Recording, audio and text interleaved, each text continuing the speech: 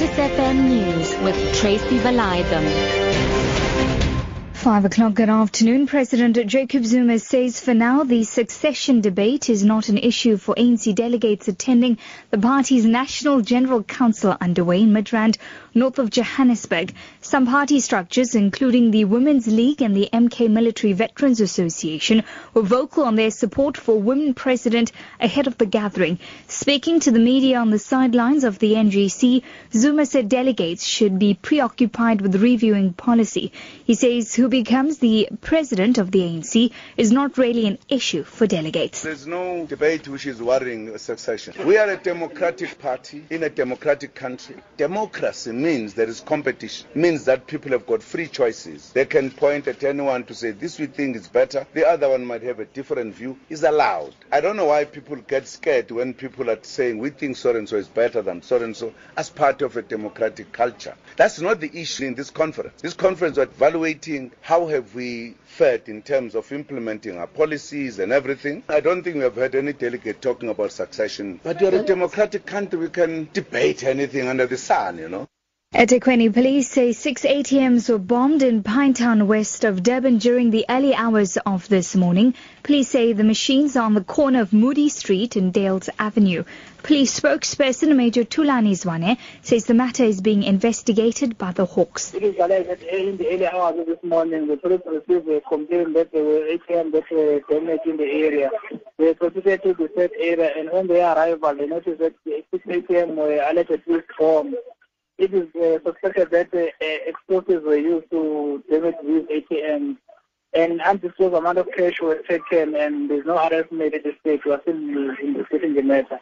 Shifting focus this afternoon, residents of Eldorado Park, south of Johannesburg, say they know the individuals who are dealing in drugs in the area. The community raised this during a march held in the township where drug use is rife. Hundreds of community members marched to the local police station, calling for government to enforce measures to get rid of drugs in the community. They were led by DA leader Muzi Maimane and the party's Western Cape Premier Helen Zille. These residents say the substance abuse is a major problem. If you see the mothers, they don't even look after their children anymore. They're getting money for their kids, but what are they doing with it? Only for drugs. The main issue is unemployment. People start doing it recreationally and it becomes a habit, and then you start stealing to maintain that habit. And at almost every corner has a drug dealer. Maimane submitted a letter of grievances at the Eldorado Park police station, which includes a list of names of people suspected to be dealing in drugs. Names of the people we suspect are peddling drugs. Please, officers, please, Captain, let today not pass us by. Please, can I ask you to investigate these people?